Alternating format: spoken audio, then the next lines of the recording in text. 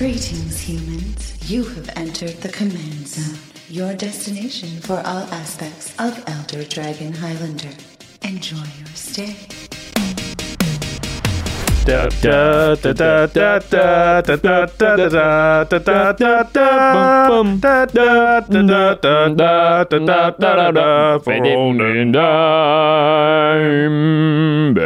Happy holidays, everybody. Happy holidays, and very close to a very happy new year. 2019 is almost over, Josh. It's crazy. This one passed by faster than normal. Normally it's like, oh, I can't believe it's already December. And this time it's like, oh my gosh, it's December. It's crazy. It's almost 2020. So we do this show every year, or some version of it, which is the look back at the previous year. And we like to talk about the cards that came out, the things that happened, everything in the world of Magic. Yep. As usual, it's 12 months. It's a 12-month period, and a lot has happened. A lot, yeah. And next year I think is going to be even more. But I was surprised going through and making this list just how much changed this year. So this is our hindsight is 2019. It almost had the perfect ring to it, but you're going to have to wait 12 more months. So please stay subscribed to the channel if you haven't already. But before we get into it, well, it's been a great year for Magic and a great year for a lot of new cards, of which we're going to talk about some of them today, including our best picks for, our favorites. So if you want to pick up any of those cards, now is your chance to finally do so before 2020. Go to cardkingdom.com/command zone.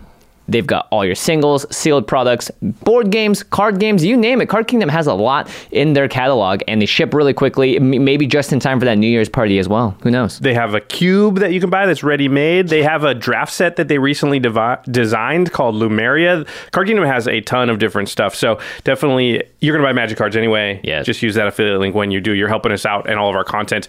And our other sponsor, which sponsors all of our content and really helps make it great, is Ultra Pro. They provide all the playmats, the deck boxes, the sleeves, everything you need to keep all your gaming pieces safe, in good condition, looking really, really awesome. Yeah, Ultra Pro makes the Eclipse sleeves, which are the best in the market. They make all the themed playmats and everything else. Definitely, if you want to spice up your battlefield, Ultra Pro, they make the best in the biz. It's been a whole year, and not a single card of mine has gotten dinged, thanks to Ultra Pro products. I can say this. I have not had to re-sleeve an entire deck this year because the sleeves tore or got worn out. The Eclipse sleeves, I think we talked about it a lot last year when they first came out. I re-sleeved all my decks in the Eclipse sleeves. They're still all in those same Eclipse sleeves, which is pretty nuts. I've been using the same Eclipse sleeves to draft with for approximately 2 years now. Yeah, it's crazy. 2 years, people. All right. And the final way to support all of our content is directly if you go to patreon.com/command zone. You get all kinds of really cool perks, one of which is you get to watch our Game Nights episodes a day early before anybody out there in the general public gets to see it. Also, if you're at the correct tier level, you can chat with Jimmy and I on our Discord server, which we're on each and every single day. Not just that, it's a vibrant community. Yeah. You can post a deck in there and you can get 20, 30 people all being like, I like this, I want this, or have you thought about this card? Yeah, which is awesome. And also, we shout out one lucky patron every single episode, and this episode is dedicated to Brian Sierakowski. Brian, you rock. It's a cool name. All right, so our main topic, the 2019 year in review, also says in parentheses here, come up with better title. All right, moving on to the listeners. What do you think was a better title for this episode? We found that the year in review title doesn't tend to get a lot of clicks. We'll probably have come up with something different than that on this episode. Absolutely. Maybe one of the mini topics. If I asked Josh, hey, Josh, walk me through what happened last year, we'd probably just miss everything. There's so much that happened. It's nuts. Yeah. When putting together this outline, Jimmy, you did the first pass. I sort of did a pass. And then I was like, I'm sure we're forgetting stuff. So we went to the whole team and I was like, hey, what happened in Magic this year? What cards do you like? And it's easy to forget a lot of the stuff, especially stuff that happened in the first half of the year. You're like, wait, that was this year? Yeah. Yeah. All right. So I guess let's just talk through it. Yeah. Let's start with the set releases. So in January, we had Ravnica Allegiance came out. It was some of the notable cards in there were the Shocklands, the second half of them. The first half had been in Guilds of Ravnica. Correct. Our preview card, Prime Speaker Vannifar, almost certainly the most powerful commander in that set, but not the most popular, which warms my heart, actually. Yeah, me too. I'm very glad. Guardian Project, Wilderness Reclamation, Electro Dominance, and Smothering Tithe, also in that set. See, that's really what's going to keep the trophy for me. That was it. Smothering Tithe. Can you believe that Smothering Tithe has only been in the Commander format for not even a full year now? Because I feel like I see it all the time. It's true. I've seen it all the time. Yeah, It like got into the format and got in every deck very quickly. Yeah, ED Drake recently posted this amazing graph showing commanders over time and how they've spiked in popularity. Yeah. And when Atraxa came out, it went whoosh right to the top. And Smothering Tithe, I think, has the same effect. Yeah, if they did that for cards in the 99, it would have just been Smothering Tithe just would have come out of nowhere and been like, boom, in the top Dark spot Horse. Immediately. Yeah. White Horse, I guess, in this case. The next set that came out was in April. Oh, by the way, that was the game nights I came back for, right? After my break, I think. Was that the first one? Yeah, you're right. Yeah. It was with DJ and Vinny. Yes. Okay, War of the Spark came out in April, and that one, the notable cards were Liliana, the crazy new Planeswalker, the Finale Cycle, which I haven't really seen much of in Commander, the God Eternal Cycle, which we also got excited about, but also hasn't really made a huge splash, Narset Potter of Veils, unfortunately has made a huge splash. I see that card way too much. Yeah, Jace, Wielder of Mysteries, another Lab Man, Niv Mizzet Reborn, and of course there was the awesome alternate art Japanese Planeswalkers that were all done by famous anime artists. I have 3 booster boxes of that Japanese because my girlfriend happened to go to Japan on vacation without me during this time period, and she got me 3 boxes over there. Nice. I got 2. I need to crack them open. It seems like... Do you? Yeah, it seems like... Sure, I guess you can't really draft it. Yeah, exactly. I don't know when I'm ever going to crack them open, but that's got to be what they're for, because you're right. It's a Japanese. We can't draft it. I mean, your girlfriend does have amazing luck opening boosters. Maybe we should do an unboxing video. Yeah, we haven't done one of those. At least one of those. In 3-4 years. Yeah, a couple of years. If you'd like to see that, let us know. And of course, Planeswalkers for the first time at Uncommon in War of the Spark, so plenty of those. Quite a set. I really enjoyed the draft set for War of the Spark. I thought the draft environment was fun, even though... that wasn't an opinion necessarily shared by everybody out there, but I had a lot of fun with it. I thought Sealed was bad, but Draft was fun. Yeah, I agree. The next set was Core Set 2020. This had the Leyline. You put Leyline of the Void on here, really? Well, I mean, it got... Anticipation! All right. Void was the one that people were like, I can't put up my deck. You're right. It's an expensive card. And there's no 4-mana artifact that does the exact same thing as it, right? Yeah, that's the point. Okay, fair enough. Leyline of the Void, Chandra, Awakened Inferno, Yarok, the Desecrated. Yeah. That was a pretty good core set as far as for Commander, far as in comparison to other core sets. That's a theme that we're going to see recur across the entirety of all the set releases, is that in every set there's at least 1 or 2 cards where you're like, nice, that's great for Commander. Yeah, usually a lot more than that. Yeah. After that was Throne of Eldraine in September, which seems like yesterday, honestly. I can't believe it's also the last set of the year. But in that one, we have very notably Oko, Thief of Crowns, who went ahead and just got his butt banned everywhere. We can still play him in Commander. Yes. Not as good. Korvold, Feycursed King. And that one's pretty good. Yeah, especially when you see Reed Duke piloting it. Chulainn, Teller of Tales, Alila, Artful Provocateur, Fabled Passage, finally a fetch land for basics. And the Great Henge / Embercleave / that whole cycle.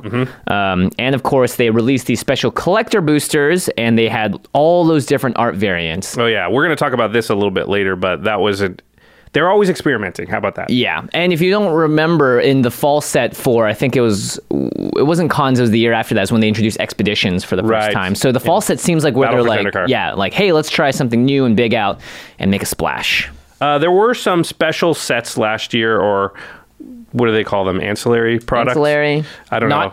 The sets that aren't Conspiracy 3? Not Master sets, because they stopped doing those, but this was very similar. So it was Modern Horizons, which came out in June.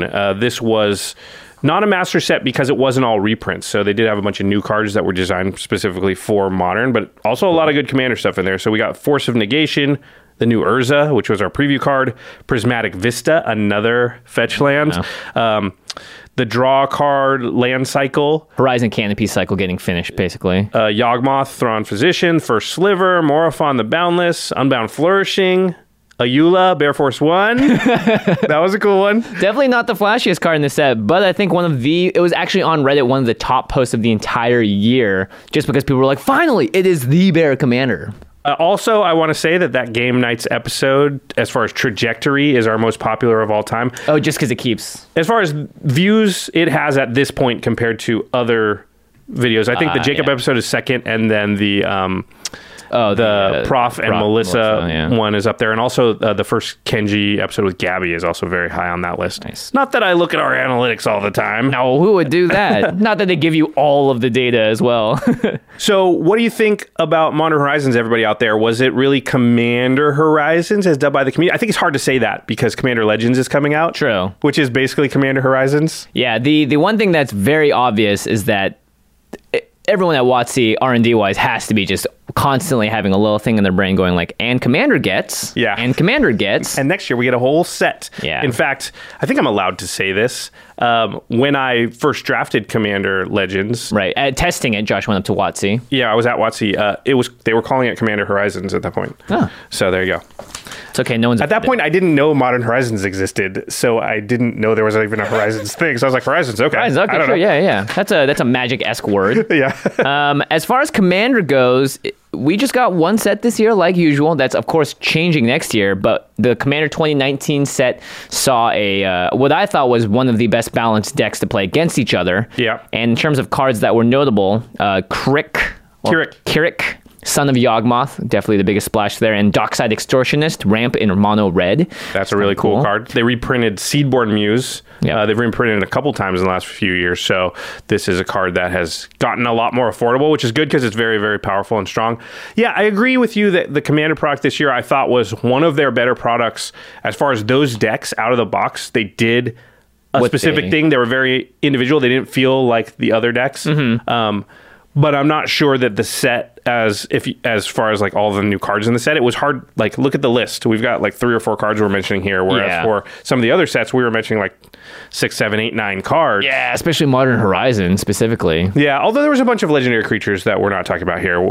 Yeah. Maybe we'll mention some when we talk about what we think the best new legendary commander of the year were. Well, that's one of those things that sneaks up on you too. Yeah. Maybe we find out that the Pramicon, the wall that makes you attack people, is just like the best control finisher there ever was. I don't know. Probably not. I played with against a Pramicon deck just the other night because Kyle came with his buddy who edits. Yeah, and he had a pretty sweet Pramicon deck. So, all right, moving on. They was this the first year they did this, or this is a continuation? Did they have Mythic Edition last year? I forget. I think they had one before. Guilds of Ravnica. With Guilds of Ravnica because of where it started, yeah. So they continued the Mythic Edition thing for a couple of sets here. And Mythic Edition was this super high-end special booster box, and it accompanied a set. So they did one for Ravnica Allegiance and War of the Spark. And what it was is you get 24 packs in the booster box, but 16 of the packs are normal, but 8 of the packs are not. And in those 8 packs, they were colored differently, they looked differently, and they would each have a specific chase card, promo card in them. So for was it War of the Spark had the Planeswalkers. And that one people went nuts for because it had Ugin, it had Tezzeret. Yeah, all the original really powerful Planeswalkers in Commander. So the value of that one was sky high. The Ravnica Allegiance one, not quite as popular. But what happened... That was the least popular one of the 3, yeah. Did you get a War of the Spark Mythic Edition? No, we all tried. We all were in the office like click, reload, try and type in the thing. And for a hot second, thought we got it. We got him. Yeah, thought we got it. Like it gave me, you got the confirmation of like full on confirmation. Yeah, email order successful, email confirmation, everything. And then we found out like a few weeks later when we got these full art uncut sheets. As reconciliation. So what reparations, I suppose.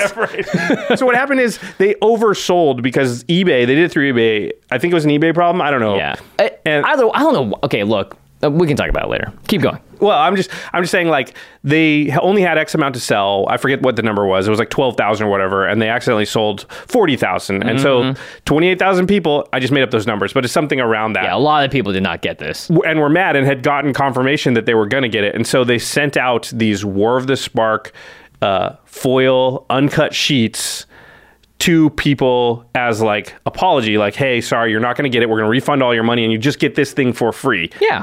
Which is pretty nice because those things are worth like it's just like $100 bill at the very least for free. And it's a collector thing. A lot of people don't have uncut sheets. Yeah. It's harder to come across. Here's the thing, though. Then they sent those, and a lot of those were damaged. So people were like sending back to get new ones. So they ended up having to send out like extras of those. And like, yeah, I have one. I have a foil uncut sheet. My girlfriend has one because while I was trying to order she was also trying to order it. So we have 2 foil uncut sheets. We checked them. They're in good condition.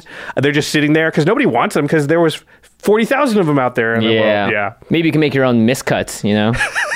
I have mine. I know. You want to know where it is? Where? I got it at the door. I opened my door. I knew exactly what it was. And I was like, I don't even want to check if it's busted or not. So I just put it next to the door. And it's literally been sitting there since July.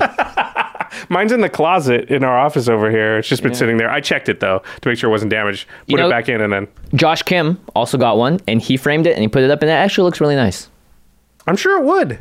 But I didn't want a piece. It's a lot of work. I didn't want a piece of wall art. I wanted, magic cards. Anyway, to play with. Yeah, that was some controversy, a thing that happened, and as a result, they sort of changed, and they're not doing Mythic Edition anymore. Or at least they didn't for Throne of Eldraine. Oh wait, I'm skipping one here. So in June, they came out with the signature spellbook Gideon, which is the white signature spellbook. Last year they did blue. Bunch of reprints, different versions, foil and non-foil, similar to what they're going to do for the, what's it called? The Commander Collection. Commander Collection, yeah, green, which Gavin talked about when he came on the show. Yeah, I was going to say, I don't think using eBay as your vendor is just a smart idea. Right, like I would think like, hey, it's eBay. They handle a ton of volume. They're going to be able to handle this. I don't know where the miscommunication happened, but like clearly this was not the ideal way of going about it. Yeah, I mean, but when they announced, I was like, okay, they're not doing, because I think they did earlier Mythic Editions on their own storefront, which was a disaster because the Hasbro storefront is not robust. And every time they do like the Comic-Con promos and stuff, the site gets crashes. So then it was like, okay, they're going to use eBay, who must know how to handle this large volume, which clearly didn't work because that thing all went awry. Yep. So, okay, we're going to talk about Secret Lair in a second here, which is tied into that too. But let's hit the other thing that happened in between the Spellbook and Secret Lair, which was Throne of Eldraine. They tried something new again, which is the collector's boosters. You talked about it earlier. This was a really ultra premium, high-end, quote-unquote, booster box. It only had 12 packs in it. Yeah, the box was about yay big. Like, I think we have one here. Yeah, it was really interesting because I was with Mark Rosewater when they previewed this. There was a stream that we talked about it on, and Mark, he wanted to differentiate between new products, and so there was a draft booster, a booster themed around certain colors, and then the collector premium booster. And this, of course, had a higher chance for pretty much everything in it. Now, there's no booster packs in here because we gave them all away as prizes for the Game Nights giveaways, but you can see it's a small box. The box itself is foil. Yeah. It came with 12 special packs, and they were about $30 MSRP. I know they don't do MSRP anymore, but that's about what you could find them for, $35. There were at least 2 rares or mythics, I think, in each of them, and a bunch of foils. I was going to say, do you know what was in each pack? Because I have no idea. I don't. I opened up a bunch of packs, and remember that card, Happily Ever After, the white, like, stupid win condition. Yes, we know you can sometimes do it. We've seen the tweets. I bought one, and I opened all of them, and in 2 of the packs, I got that card in foil. So... So that's karma for me. So yes, all you people out there, like, yeah, I got it. Yeah. I wanted to do a draft with them because they're not made. They're like, they're just there's like more rares in there, and they're all. I don't. But the problem I think with this product is like they were like too many ideas. It was like, oh, there's some are full art, then there's some extended art, then there's foils, then there's the storybook chart, then there's and it's just like I have no idea what I can even possibly open in there and what versions of what cards are even available. To this day, if you said like I don't know, name a card from Throne of Eldraine, I don't know how many different versions of that specific card there are. I don't either. There's so many different, and like maybe this is a little bit of overwhelming us as collectors for being a collector booster. I used to have this sort of like, I'm going to get 4 of all my favorite cards from the set. I know there's a regular and a foil version. Now I don't even know where to start with Throne of Eldraine. It's nuts. Like, yeah, so that made me just throw up my hands and be like, listen, I'm not going to actually try and get any of this stuff because I have no idea even what there is, and I just don't have the brain power to figure it out. Yeah. That's the headline there. Josh doesn't have enough brain power. Josh's brain power at an all-time low as soon as a collector's booster was put in front of It him. was like, "Deet, deet, malfunction, forget it." Like, this looks like a regular booster. You open it, you're like, what is happening? Yeah. Imagine drafting that. It's like you have to do a sanity check like you're in the I did want to Cthulhu draft mystery. it just because it doesn't, I think, like, It'd be only fun. certain cards could be in the collector's boosters. It wasn't, the whole set's not even possible. Yeah. So then it's like a really skewed draft. I mentioned this tomorrow. I was like, I want to draft with it. He's like, no, it's not designed for that. And I like, but it'd be so fun. He's like, no. I'm like, but it'd be Yeah. crazy, Mark. He's like, it's not designed for it. It's not made for that. Yeah. It's going to be bonkers weird. Maybe in like a chaos draft, you just throw one in there. I like that idea. There you Also go. because you're chaos drafting or something. Exactly. All right, and then the last product they released this year was another interesting one, and sort of, I don't know, is it like a cross between Mythic Edition and... I think it's, And like- they're called timed releases. It's Okay, there you Secret Lair, and the way that works is that for a X period amount of time, in this case 24 hours, you can buy as many of these as you want. Well, they set a limit. Yes, they set a limit up to 10, but the idea is like anyone has access to it. You can all do it. It's not something We're not going to that's- sell out. Yeah, it's not going to be like the Mythic Editions of the past, and each of them were a different themed set of 3 to like 5-ish cards, sometimes in foil, sometimes not, covering, I guess, the spectrum of kind of what Magic players like and are. Yeah, there was a set of snow-covered lands. There was a cat Yeah. group that was like all these cute cat arts. There was a bunch of 5-color commanders, which were really cool. There was just Bitter Blossom and a bunch of fairy tokens. Yeah. It was really interesting. I would love to know what the numbers were like on all these, like which ones did well. I'm sure they were doing this as an experiment too. It had see, to have been. and cover. So I'm sure they went like, let's cover the spectrum here, see where our demographics are, what appeals to what, how many Yeah. we sell of these. Which ones are the most popular, yeah. and I'm sure on the down low, also analyze the secondary market and see what happens to them after the fact. Yeah, here's the thing. Obviously, we were involved with helping to announce the launch of this thing. They came to us and they're like, hey, we give you one of these. We showed off on your thing. And of course, we have 100% Magic players out in the audience. So we usually say yes to that stuff because we figured that's something you all out there want to know see, about. yeah. But at the same time, it didn't give us a lot of chance to talk about it. This is definitely an interesting sort of, I don't know, attempt or foray into the singles market directly, right? Like up until now, Wizards hasn't ever just sold singles. Yeah, and they are obviously doing it through the guise of alternate art, foil, premium edition. Can't get it anywhere else, only in a specific kind of product. But it's true. I mean, if you look at each of the releases, they're all so vastly different, and they all appeal to a very specific kind of player. The Bitter Blossom is really one card they're selling you. Like, yeah, there's some tokens in there, but like, and it was priced at a slightly under what Bitter Blossom, like it was $30 and Bitter Blossom was about $35. Yeah. I mean, that's can't be a coincidence. So really interesting to see where this goes. If they do, I'm assuming that it went well and they're going to do more of this. But it definitely, there are changes going on in the market and how Wizards is like able to sort of, I don't know, navigate all that stuff, online sales and things like that. Yeah, and it's different too because you know exactly what you're getting, Right. Even in the signature spell books, wasn't there a chance of only one of them or some of them Right, being there's full? You some wouldn't chance know. involved. Yeah, and in this case, you know exactly what you're getting for what price point, and I would be fascinated. Obviously, this is something that none of us have access to, but knowing how well it did and whether or not this is going to change their decisions for things all the way down to regular sets as opposed to doing stuff like this again in the future, I actually kind of like it. I think giving players a chance to buy something without having them have the feel bads of it's sold out, I can't get it, and I know how much I'm going to pay for it is great. I mean, think about what's one of the big like boogeyman of like reprints that people want, like the fetch lands. Yeah. Think if they put the 5 fetch lands in a secret lair and it was $100. And everyone could buy it. And you can buy up to 10 of them Yeah. for $100. That makes them $20 each, which is a steal by current market value, especially if it's the Zendikar fetches. Mm-hmm. What's stopping them from doing that? Why wouldn't they do that? If they can just directly sell you singles, basically. Yeah, they know exactly what players want. They can see cards that are maybe getting way too high for players and it's starting to grow dissent. Yeah. That makes sense to me. Yeah. Interesting. I don't think you'll find anyone saying, this is stupid. I mean, maybe Reprinting the Channel Fireballs of the world wouldn't love that because, Yeah. their inventory suddenly becomes worth a lot less. But Yeah. I think... I mean, even if you don't buy it, doesn't that mean that the price of everything else is going to slightly go down, right? Yeah, that's what I mean. That's Yeah. why I think if you're like a really large Magic retailer and you're holding on to a bunch, which, hey, I'm not a large Magic retailer, so for us, it's just kind of good. Like, I could get cheap fetches. Well, also, like, it affects everything. You go to a Magic Fest, now you can start trading for this kind of thing. Yeah. Like, more people will just have these in circulation. They don't need to worry about printing it into standard or sticking into a commander set, all that stuff. Did you order any Secret Lair? I got all of them. You got the bundle? Yeah, I got the bundle. Yeah, Because I was just like, this is a nice way to just get everything and not have to worry about it. Yeah, I got 2 of the bundles. Nice. Because I think we may give one of those away. Maybe. Maybe. Okay. We're going to talk about a lot of other stuff. There were changes to our format. There were new formats that were invented this year. There were all kinds of like cool stories in Magic. Plus, we're going to talk about our picks for the best cards, best commanders, best artwork, all kinds of stuff. But before we get into that, we're going to take a quick break and hear a message from our sponsors. Angie has made it easier than ever to connect with skilled professionals to get all your jobs projects done well. I absolutely love this because, you know, if you own a home, it can be really hard to maintain. It's hard to find people that can help you for a big project or a small.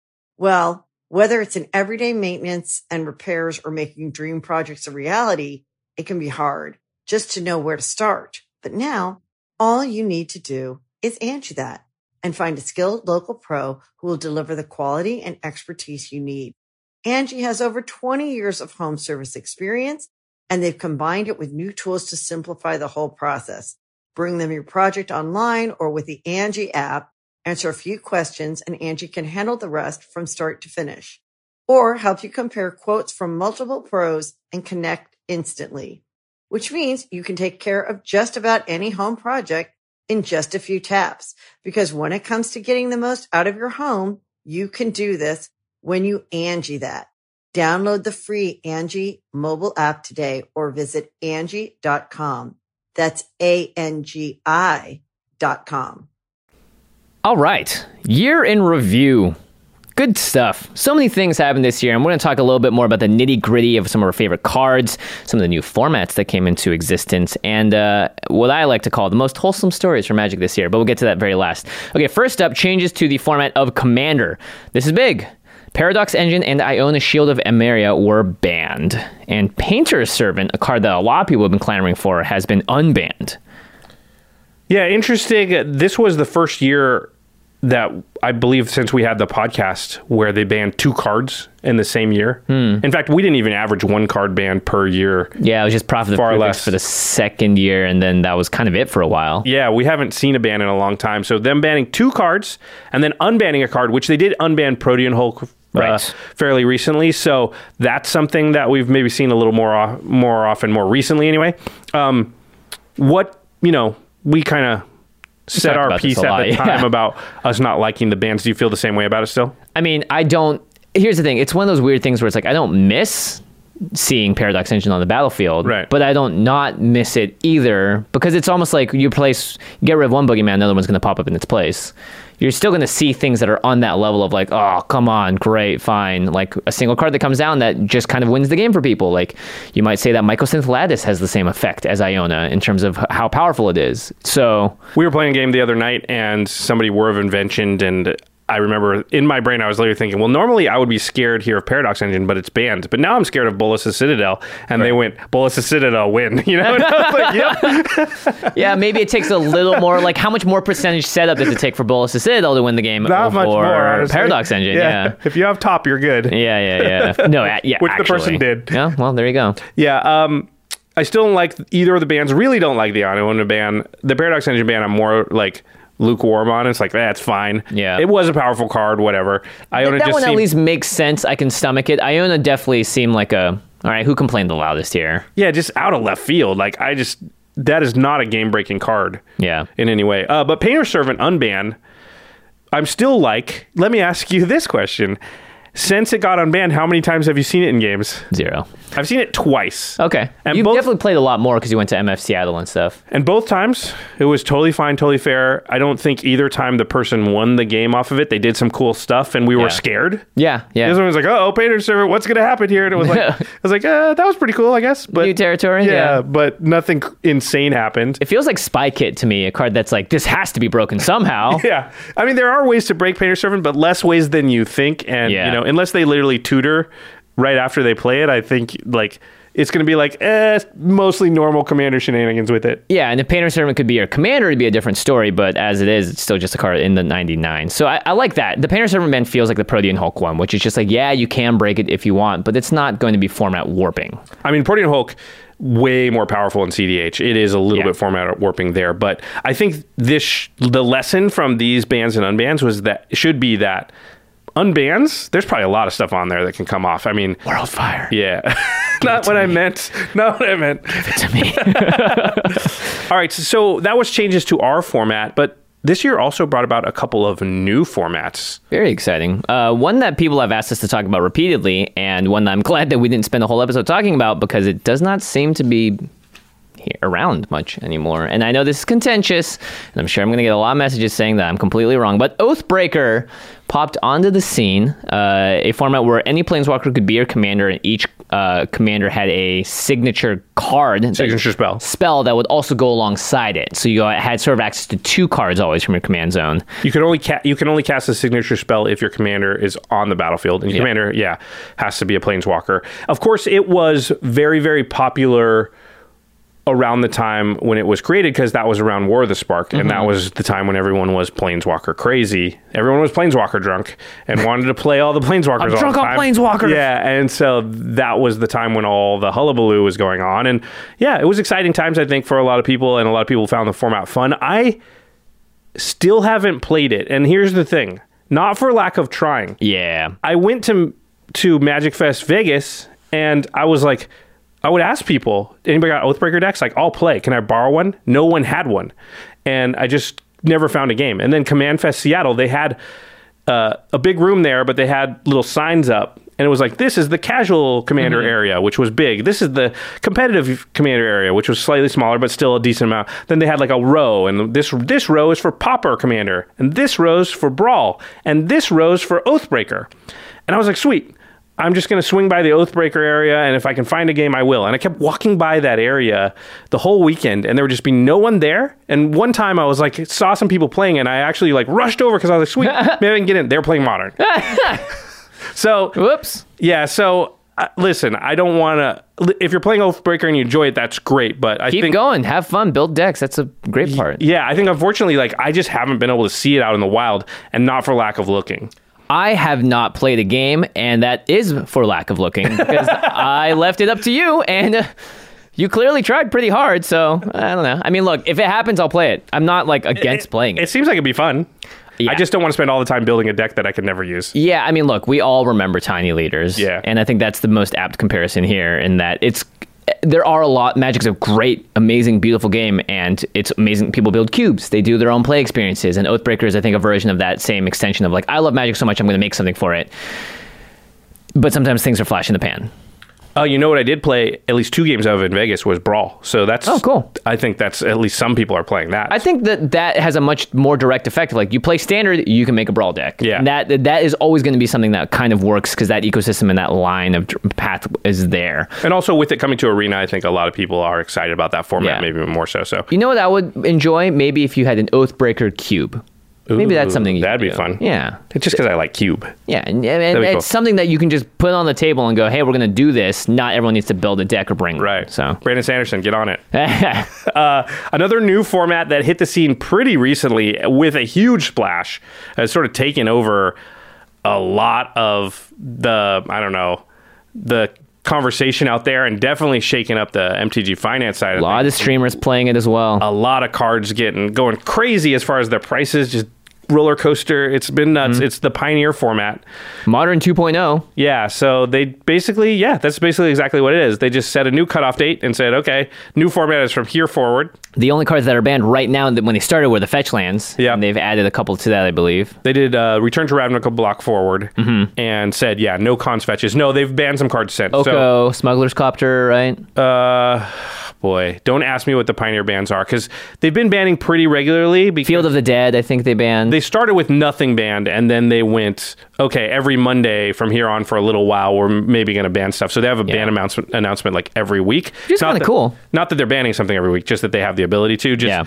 Yeah. And so it's been that's why I said it's been a roller coaster, because if you got in on the best deck, maybe it got banned, and then all of a sudden, these cards, this deck's going to be awesome. I haven't played it at all, but people are very excited about it. It has that feeling that I think draws a lot of people into Standard, which is like, who knows what's going to shift up the format, and it's a brand new format. It's super fresh, and so as a result, I think everyone's rapidly testing, seeing what works, seeing what doesn't, and getting away with cool jank decks. So there's a lot of that sort of excitement around it, which makes a lot of sense. I mean, I think especially for 1v1 formats, when they're the most fun is at the beginning of a format when nobody's cracked it yet, and it's a brewer's paradise, and it feels like, hey, I just might come up with something no one else has come up with yet, and just come out of nowhere and have just like the best deck all of a sudden. And that's exciting to think about. Like I could put two cards together, and the format's so young, nobody's thought of this. I'm the first one, and I could just take down a tournament out of nowhere. Yeah, that's like literally the dream for a brewer. Yeah, but the problem is that can't last very long. The longer the format is around, the more it starts to get solved. I always thought it'd be fun to have a quote unquote a randomly rotating format. Like imagine. Oh, interesting. There's a lot of reasons why this would be hard to pull off, but imagine that like they were like, okay, there's a tournament. It's next Saturday. On Wednesday, we will randomly select the 6 sets that you can build decks from. So you can't test. It's just who's the best brewer. You're gonna have 3 or 4 days, and then 2 weeks later, the next tournament will be another randomly selected 6 sets or whatever. The problem is everyone would have to have every card from every set. You know where you could do that? Arena. Yes. Oh, yeah. You could find ways for people to redeem, all that stuff. Yeah. And you might have to say it's only for sets that have been since this has come out or whatever. But Arena also has a new format called Historic, which I've seen a lot of streamers playing too. So that's a lot of new stuff coming. And Arena is actually the harbinger of a lot of it, because I believe the World Championships next year, for the first time ever, no more limited, Arena only. Wow. Not just new formats this year. There were some new things announced. Yeah. So Magic is making a Netflix series, and this is an animated series. Yes. And they got some big names attached. Yeah. Joe and Anthony Russo, everyone knows them as the Russo brothers, Avengers. The directors of the Avengers. Yeah, they're going to be executive producing an animated adaptation revolving around, of course, planeswalkers, who are the closest to humans, I suppose. And the quote is, "We have been huge fans and players of Magic the Gathering for as long as it has been around, so being able to help bring these stories to life through animation is a true passion project for us." So my first thought when reading that is like, because they're in LA probably, right? Yeah. Do they want to come on game nights? Russo brothers, I'm assuming you're listening. If you would like to come on game nights, call us. Have your agent call us. They probably have an agent. We'll just call you. We'll call you. Give us your number. If anybody out there knows them, call them. Tell them about game nights. That'd be sweet. The other thing I thought also, when I saw this. Cast Jimmy in the next Marvel movie. I'm down. I'm sure they have that power, I'll go from 680 wherever Mulan's, but I don't even know the time period Mulan's based, into the future. Yeah. Now I have superpowers. That'd be pretty cool.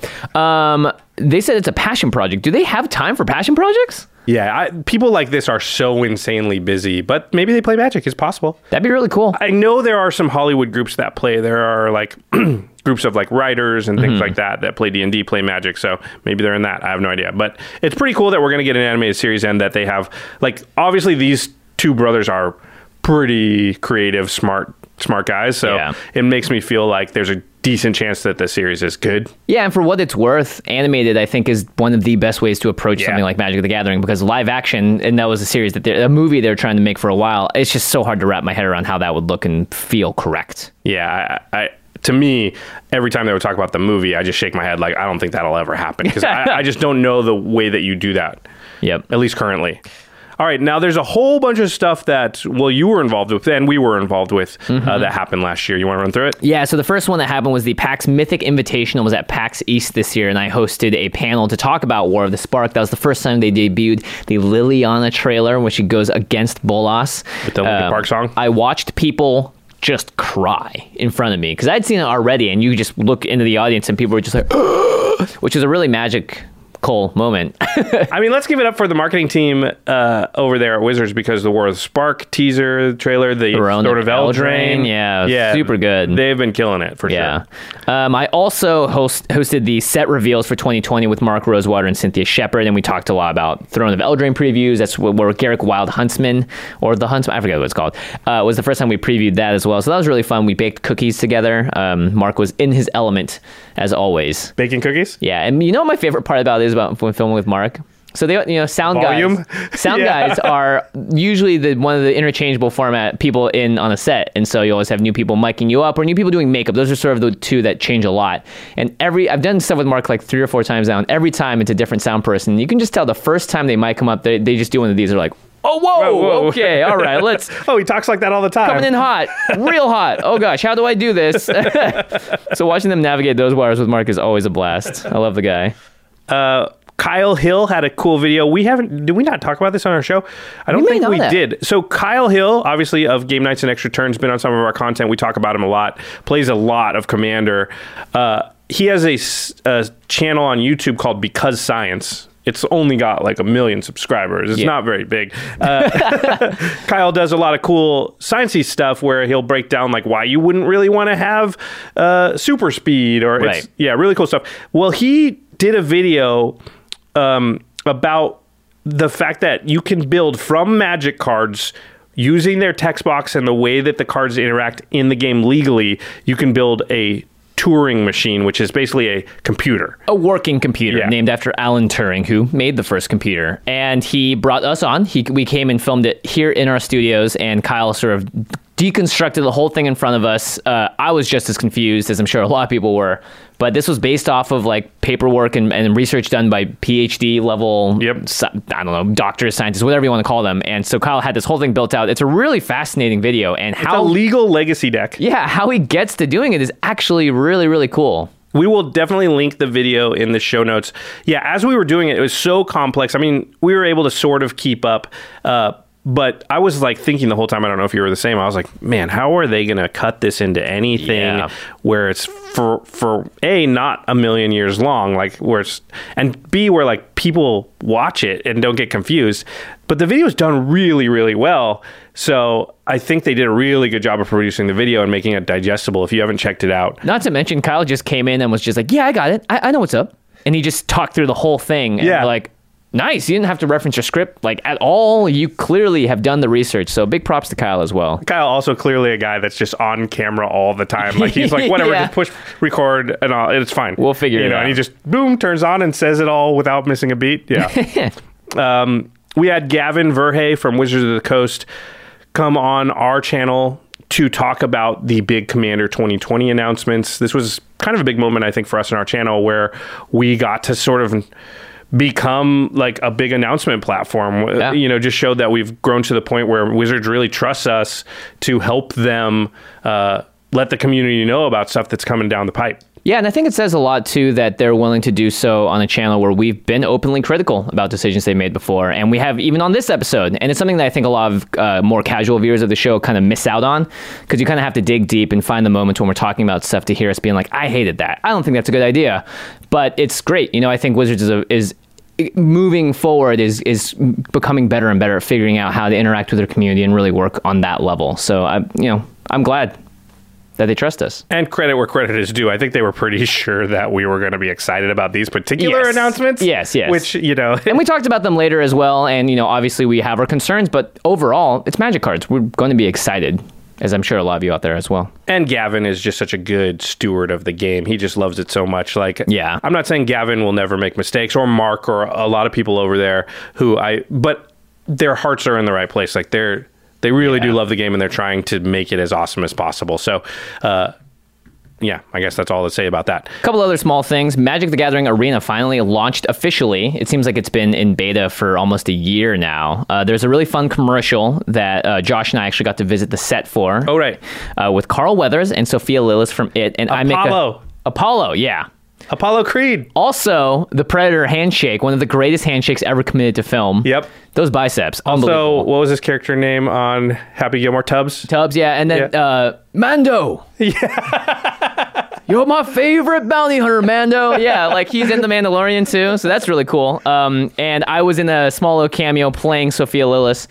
Low known fact, my section in that, if you watch it again, all that footage was filmed on an iPhone on a chair, like with like boxes stacked on it, with a guy just sort of sitting there going click and holding it as steady as possible. Which is hilarious because when we went to visit the set, it was like legit. Like they closed down a street. Yes. They had like, who was the DP? It was like Bill Pope, the guy that did The Matrix. Oh, yeah. One of the greatest DPs of all time. He's got awards named after him. For real. Yeah, but your part was on an iPhone. Yeah, they like called me in their office. And it was like scheduled like really like short notice, right? Yeah, like 2 days before. They're like, hey, do you want to do this? Okay. Like, all right, sure, why not? But the commercial turned out great. Brian Perry over at Wizards was the person who sort of led us on the set and is in charge of a lot of that stuff. And I really liked how the commercial turned out. It was funny and I don't know. It made fun of. I guess it was for my generation. So a little bit, yeah. Hit the notes. Yeah. I wonder if Carl Weathers is sick of doing things that are related to Rocky. Yeah, he's like always like, again, I gotta parody this whole thing for my whole life. Mando. Okay. And then finally, the Command Zone was the first time we've seen this like used as an area. By the way, the Command Zone podcast, we all got our name from the actual Command Zone. So the Command Zone at MF Vegas in Seattle. Josh went to the one in Seattle. We were both at Vegas. There's Command Zone areas all over the world at Magic Fest now. Yeah, which is cool. It was great to see the first ever iteration of it, and it did really well, which means Commander, one of the most popular formats ever. To be clear, also, we don't have anything to do with the use of that name for live events, so we don't run it. So every once in a while, people will... I know. Someone got mad at me over something. I was like, bro... It's not me. You got to talk to Channel Fireball. You got to talk to Wizards. Like, you think we're running, the logistics of every single Command Zone area at live events across the planet? No, that has nothing to do with us. Yeah. Okay. This was likely the biggest year in history for Magic the Gathering. We know this from a few different metrics. One, on the professional side of the game, we saw the biggest tournament prize pools that we've ever seen. They launched the MPL. This was the first year of the MPL, which, let's be honest, had its ups and downs. The Magic Pro League. We talked about that a little bit as well. Yeah, but the result of that was definitely like a lot of eyeballs on Magic. They definitely went out there, and the trailers that you talked about or we talked about helped a lot. A lot of excitement for the sets and a lot of new people coming into the game through Arena. Yeah, a lot of new streamers as well. That was really awesome to see that entire community really get built up and just expand this year more than ever. Yeah, so I think it's pretty fair to say that this would be the biggest year. 2019 has been the biggest year Magic's ever seen. Yep. The growth and launch of Arena, obviously a big part of that. Also, this was the year where Commander kind of became universally recognized as the most popular format. I think up till now, it had this slow thing where it was like, back when we started the podcast, like it was way down on the list and kind of a joke.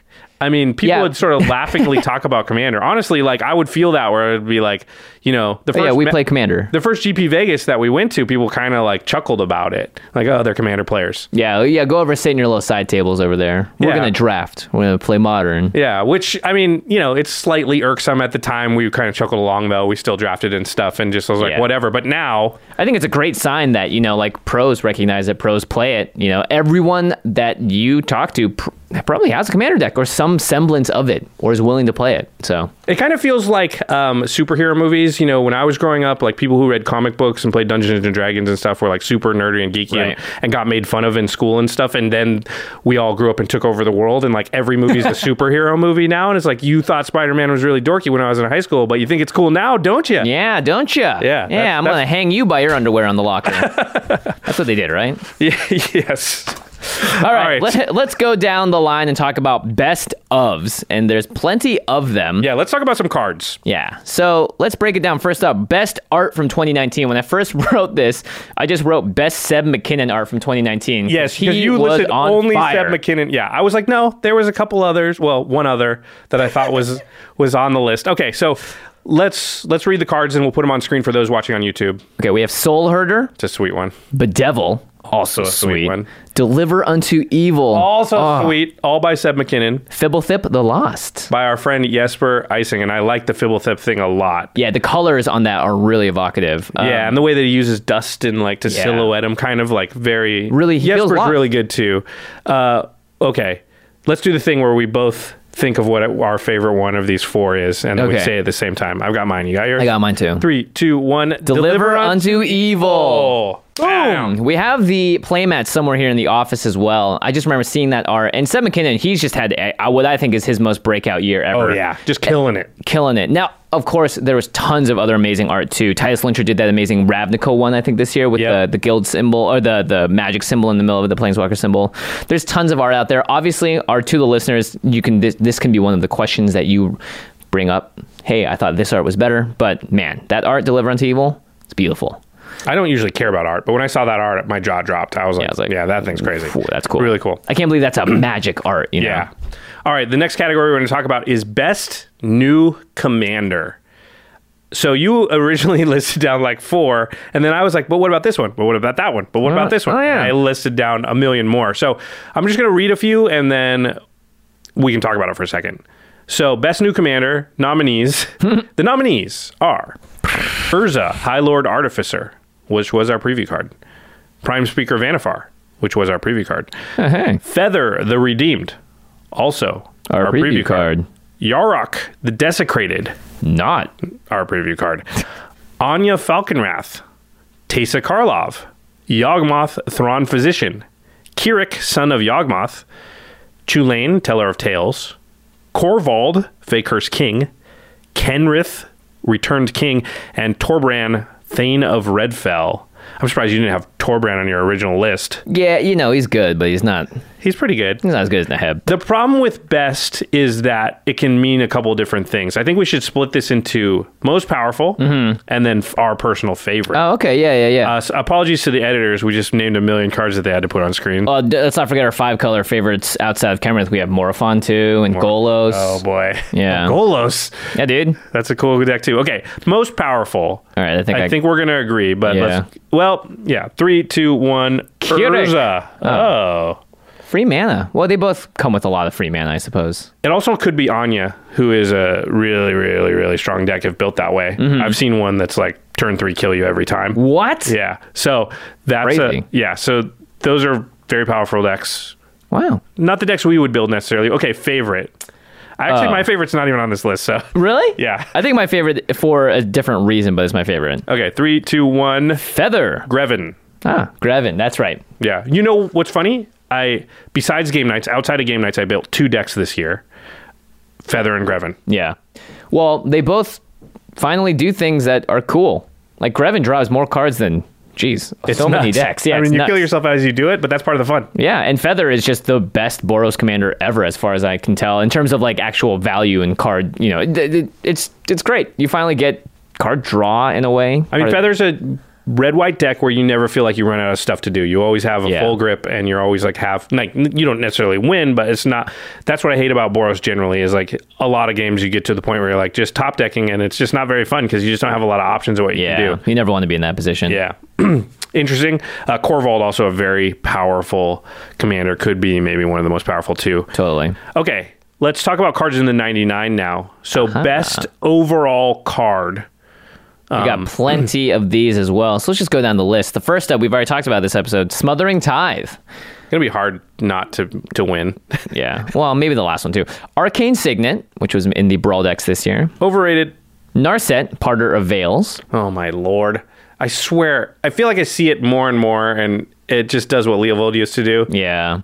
But it's so good. Every time it gets out, you're just like, crap, I got to deal with that thing now. Well, and it probably will draw you 2 more cards if you protect it. Guardian Project, speaking of drawing cards. I just start putting it on every green deck, it feels like. Why not? It's so built good. for Commander. Yep. Prismatic Vista. Thank you. Yeah, unfortunately kind of spendy, but it is effectively a fetch land. Well, let's hope that more of those come out next Somehow. year. Yeah. It would be great if that was another like Sol Ring Command Tower in every single precon. That'd be sweet. amazing. And finally, Bolas's Citadel. I think it's between Smothering Tithe and Bolas the Citadel, to be honest. As far as most powerful? Yeah. Yeah, I mean, okay, you ready? Yeah. 3, 2, 1. Smothering Tithe. Yeah, I think it's just impossible for another card to win this category this year because this is the breakout card of the year for the format. And for the color. It literally goes in every single deck that has white. It just does. Unless you somehow have unless it's like a white-green deck and you have so much other ramp that you don't need it. I think you still play it. It's so good because just there is not a game of Commander where the turn rotation goes, everybody just draws one card. Yeah.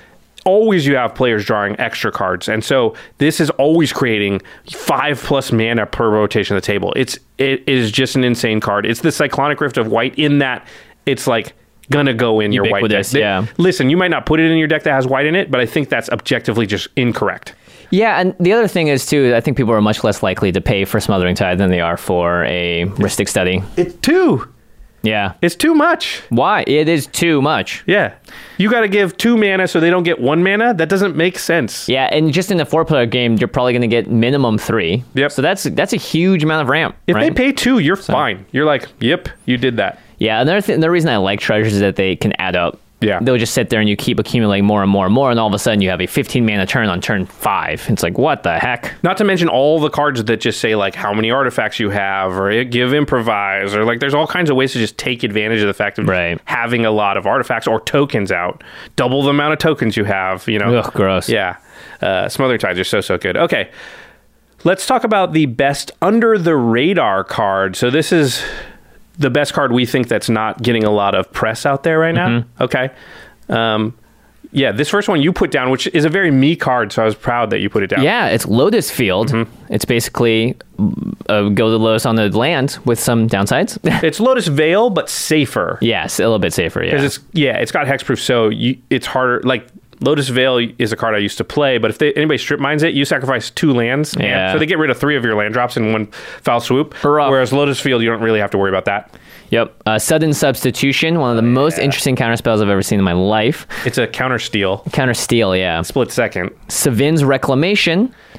This is interesting in that Mono white ramp? Yeah, white ramp. And I have seen this more and more where people are putting this in white decks with fetch lands and getting at least 1 land back with it, and sometimes 2. And if you get 2, it's really good. Yeah, it's definitely better than what white could be doing beforehand.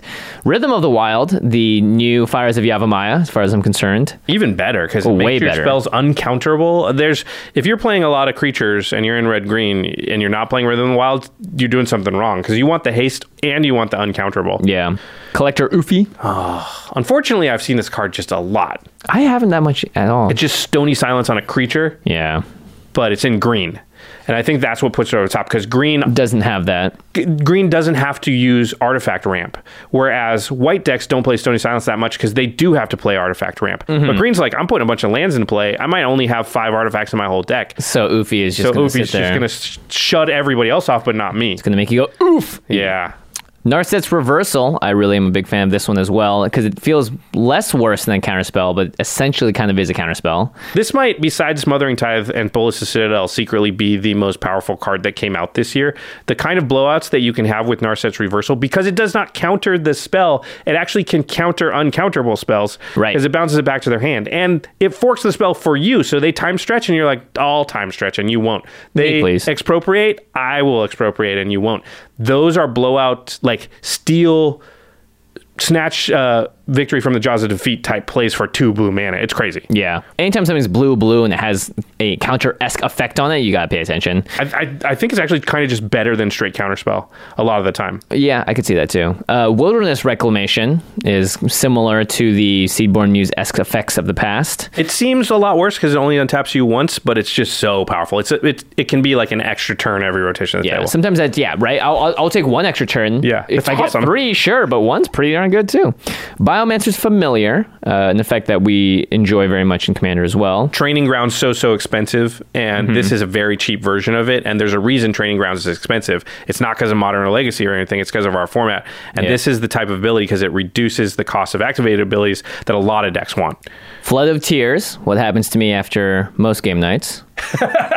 It's usually much more salty, though. This is the one where you bounce everybody's stuff, but if you yourself bounce 4 of your own things or more, then you get to put a permanent back onto the battlefield. That's pretty sweet. I've seen some huge blowouts with this card that's just made me think, I need to put that in more decks. Yeah. And Fabro Elder. The new Bloom Tender.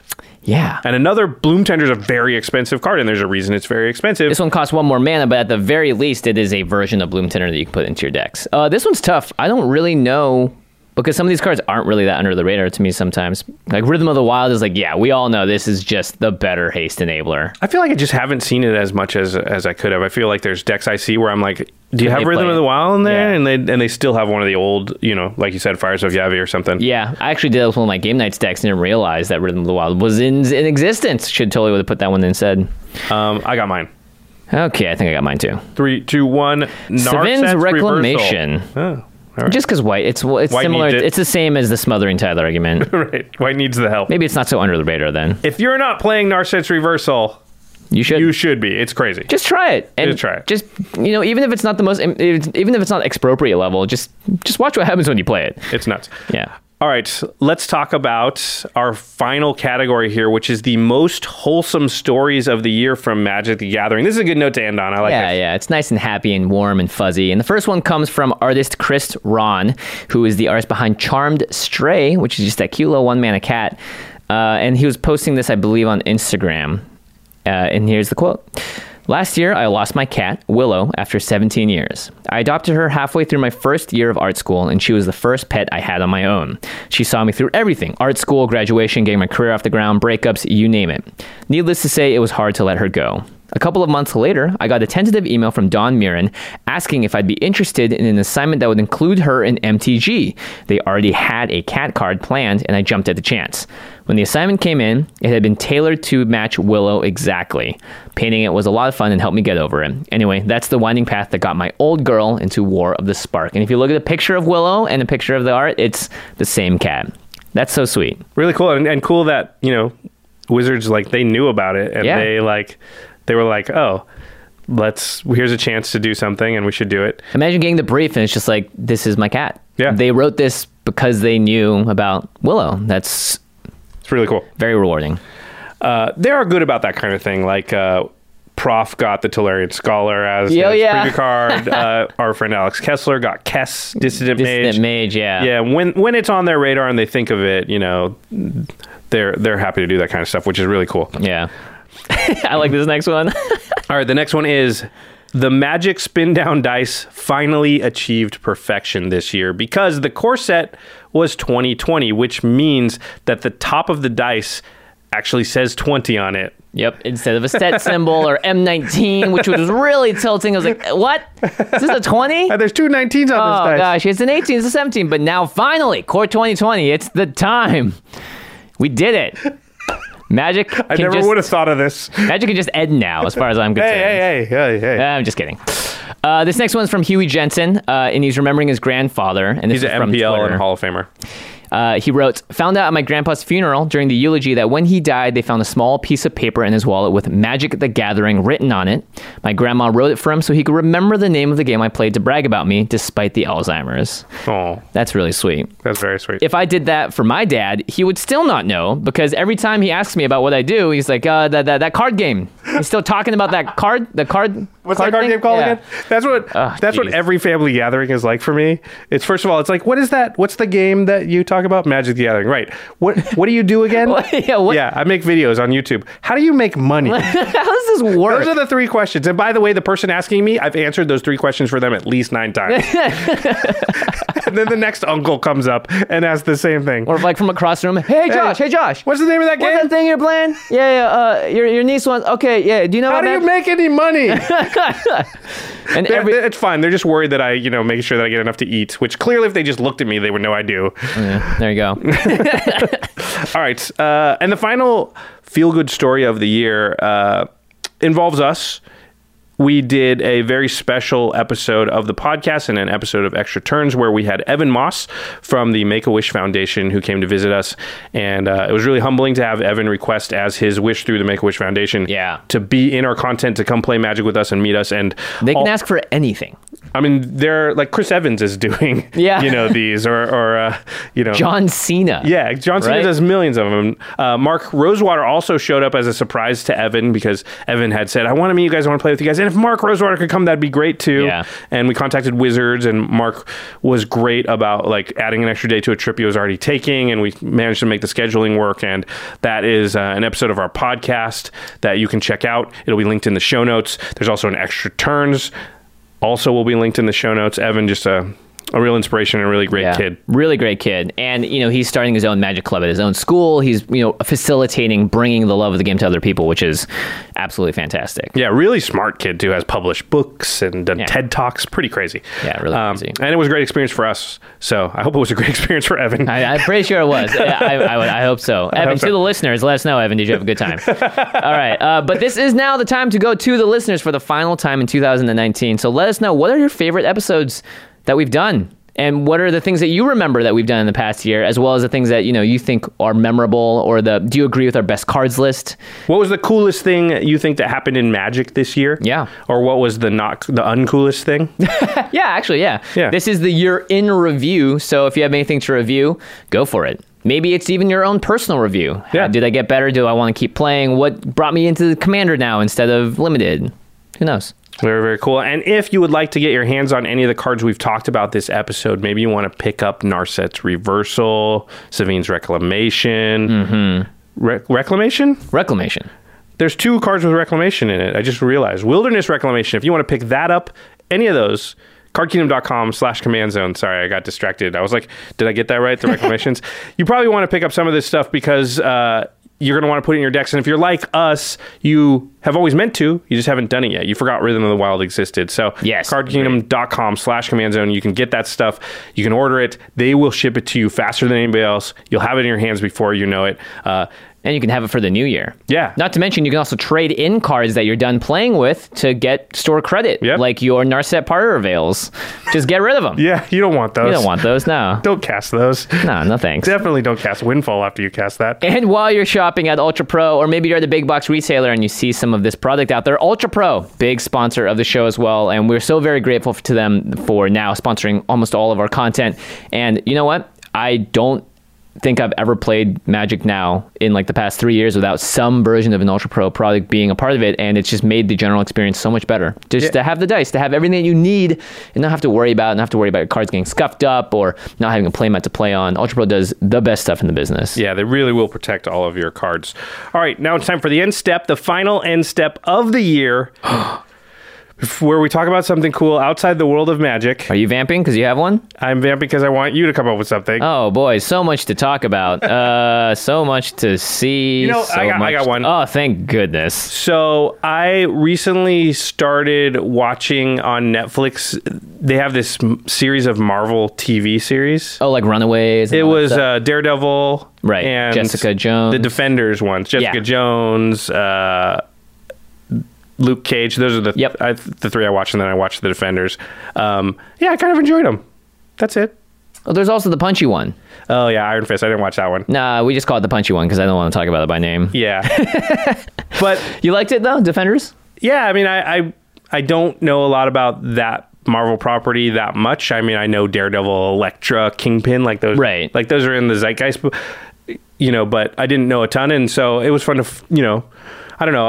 I was just watching them because they were a series of superhero shows, and I was just kind of interested how they tried to do this and pull it off. And all those, they don't do the shows anymore. They kind of wrapped up the storylines, and they're not ongoing. But yeah, that was something that I just watched recently that I did kind of enjoy. Jessica Jones, still one of my favorite villains in the history of Marvel, which is played by David Tennant. It's really, really good. Oh, the first season. Kilgrave. Yeah. Kilgrave. David Tennant is so good. He's just really good. That he's in. Watchmen also recently finished, and if you have HBO now and you enjoy the Watchmen series, this is, I think, my favorite show of the year. I'm 4 episodes in, I could watch the Daredevil stuff by myself. Right. But I have to wait for my girlfriend to finish Watchmen, so we haven't quite got there yet. Watchmen. But I like it a lot. It's great. Speaking of David Tennant, Good Omen. That's right. Yeah, Good Omens. Was on Amazon Prime, or is on Amazon Prime. Another series. I love that book, and another series that's pretty good. Didn't know it was a book. Yeah. I'll have to check that out as well. Plenty of time to do that over the holidays, right? There you go, while you're traveling and whatnot. That's like 3 end steps in one. Look at the value. How was our end steps this year? Year in review, best end step. This one. We did 3. Boom. Killed it. Mic Easy. drop. We're out. Before we go, though, we got to talk about our sister podcast, The Masters of Modern. Alex Kessler and Ben Bateman. They make a podcast about the modern format, pretty obvious, and all things competitive Magic. They're talking about Pioneer a lot, too, now, right? Yeah, probably true. They do a really good show. Actually, this isn't in the notes, but this is going to be probably the final episode where we announce them as our sister podcast.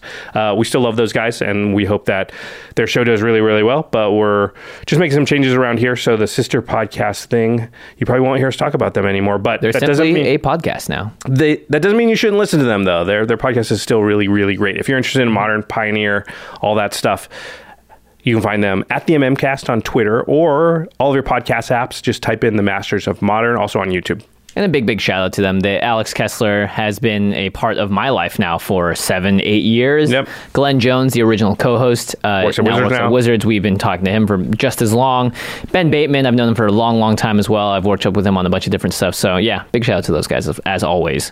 Yeah, keep listening to their show, even though we don't necessarily call them out every episode from now on. Yes. Do send some happy holiday kudos to our editing, graphics, and logistics team, because the Command Zone family is growing, and it is filled with amazing people like Craig Blanchett, Ashlyn Rose, Alfred Estaca, Josh Murphy, Jake Boss, and Sam Waldo. Hopefully there's a picture from the last game nights I hope they put on screen there. Good call. Because everybody's just so cute. All right. Indeed. And special thanks to Jeffrey Palmer, who does the Living Cards animations that start and begin every episode of this show, as well as sit behind us in the windows back there. You can find Jeffrey on Twitter at Living Cards MTG. All right, that is it. This is the final paper toss of 2019. You get 2 final paper tosses. We made it. Very nice. Very nice. We did do it. Good job, Josh. High five. Good job, everybody out there. Thanks for sticking with us this year, and we will see you in 2020. Heck yeah. Bye-bye. Peace.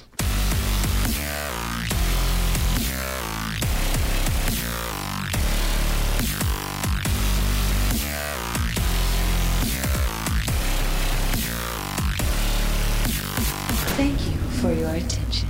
For further inquiries, send an email to commandcast@rocketjump.com or ask us on Twitter at JFWong and at Josh Lee Kwai. See you later, alligator. Greetings, humans.